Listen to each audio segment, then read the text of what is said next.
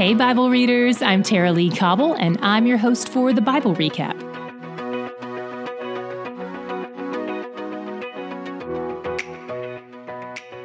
The books of Nehemiah and Ezra used to be one long book chronicling the return of the exiles after the Babylonian captivity. In Ezra, we met the first two rounds of leadership, Zerubbabel and Jeshua, and then we met young Ezra. Today we meet another leader who comes along during the time of Ezra, Nehemiah. He is an Israelite official who works for the Persian government.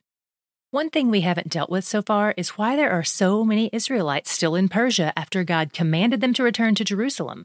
If they're Yahweh-fearing Jews, why did they disobey God's orders?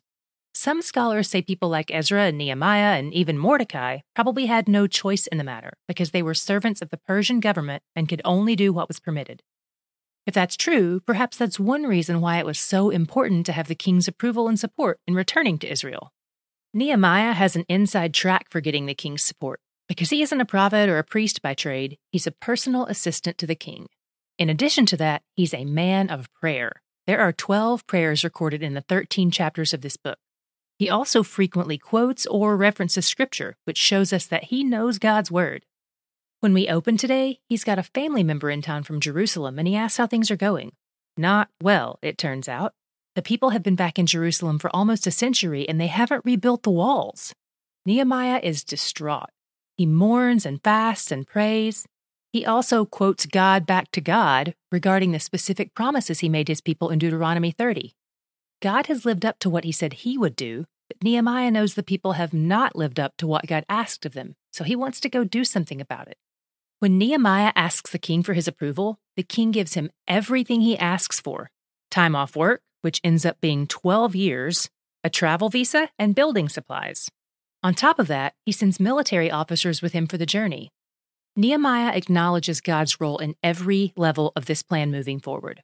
God put the idea in his heart, according to 2:12, and in 2:8, he says God granted him favor with the king when trying to work out the plan, because what God initiates, he will sustain, and he will fulfill. That's not to say it won't come without opposition, though, and Nehemiah meets that pretty immediately in the form of Sanballat and Tobiah. They're governors of the areas surrounding Judah, and they're not pleased that anyone who works for the king of Persia would go to help the people of Judah. Even though the king has sent Nehemiah on this journey, they seem to think it was a bad military decision on the king's part. Once Nehemiah gets to Jerusalem, he initially stays pretty hush-hush about his plans, mostly sneaking out at night to inspect the status of the city's roads and walls. He gets a good overview of the south side of the city especially. Then he shows up as the new governor of Judah and presents his plan to the locals. His pep talk is a hit, and all the people are on board. Hooray! Then word gets back to Sanballat and Tobiah and another governor, and they accuse Nehemiah of rebelling against King Artaxerxes, which we know and they know is a completely false accusation. It seems like they were trying to dissuade the locals from helping by making them think this construction job wasn't approved by the king. Nehemiah isn't deterred, though. He says they'll keep working on the thing God has started in them, trusting God will finish. He also reminds the neighboring governors that Jerusalem doesn't belong to them, it belongs to God and his people, so why do they care? Chapter 3 gives us a list of who worked on which projects and even calls out a few nobles who thought they were too good to help out. Then Chapter 4 brings us back around to the opposition again. Sanballat kicks in with the trash talk and Tobiah jumps on board too. Meanwhile, Nehemiah asks God to turn their words back on them. We definitely saw God do that in the book of Esther, so we know he can. The people keep their heads down and continue building, no matter what their enemies say or do. Then, since the enemy can't discourage them, they decide to attack them. Nehemiah asks God for help and sets up a guard for protection. But as word gets out to Jerusalem that their enemies actually want to kill them in order to stop their progress, their morale drops. They're in an especially vulnerable situation because they're rebuilding the very wall that would normally serve as military defense, and they're barely halfway done getting it rebuilt, so the enemy has ample opportunity to invade. Nehemiah tells them, do not be afraid of them. Remember the Lord, who is great and awesome, and fight.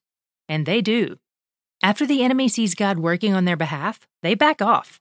But the Jews are not letting their guard down. They take off their construction vests and put on armor.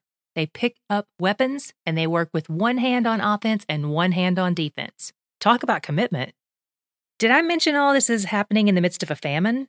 And because of the shortage of supplies, some of the locals have started enslaving and oppressing other Jews.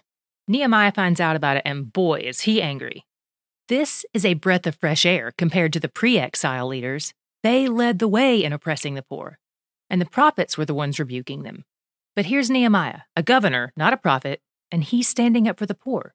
He commands the other leaders to give back the land they've taken and stop charging interest, because those things go against God's laws for the Israelites, and they're dishonoring him by taking advantage of the needy. They promise to do what he says.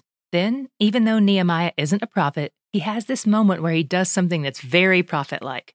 He shakes out the fabric of his clothes and says, "May God shake out from his home and his job anyone who doesn't live up to his promise." But good news, God doesn't have to do any shaking because the people actually do what they agree to do. Nehemiah does his part to solve the problem too. Even though governors have the right to take an income from the people, he doesn't, because he knows they're already hard-pressed, plus he has the financial support of King Artaxerxes. So for 12 years, the king pays Nehemiah's bills instead of the people, and Nehemiah uses the king's money to bless a lot of other locals as well. But he doesn't do all of this to impress the people. He never asks for them to notice or approve. He only asks for God to approve and bless him. My God shot today was in God's protection of the people during the enemy's attack. If you think back on Israel's history, you may recall that sometimes they didn't even have to lift a finger to win a battle. Sometimes God just did it all on his own. But sometimes, like today, he wants to work through his people. So they're praying, they're working, and they're ready to defend the city. God works in a variety of ways, sometimes in the miraculous, sometimes in the mundane. That's one reason why it's key to stay tuned into him like Nehemiah did here, always touching base with God for direction. He has a plan. We just have to ask what role we're playing in it. Sometimes he calls us to be active. Sometimes he calls us to sit back and wait for him to work. But he always has a plan. So ask him about it. His plan is good, and he's where the joy is. Each week, a team of people from D Group International spends about 120 hours putting the Bible recap together for you. Each episode is researched, written, and recorded by me, Tara Lee Cobble, and sound engineered by Allison Congdon. Sarah Yoakum leads our incredible social media team, and Morgan Young creates all the encouraging daily images we post. Landon Wade designed our logo. Brittany Murray designed our customized journal, daily study guide, and weekly discussion guide. If you haven't gotten your copies of those yet, visit our website and click on the store link to check them out, thebiblerecap.com.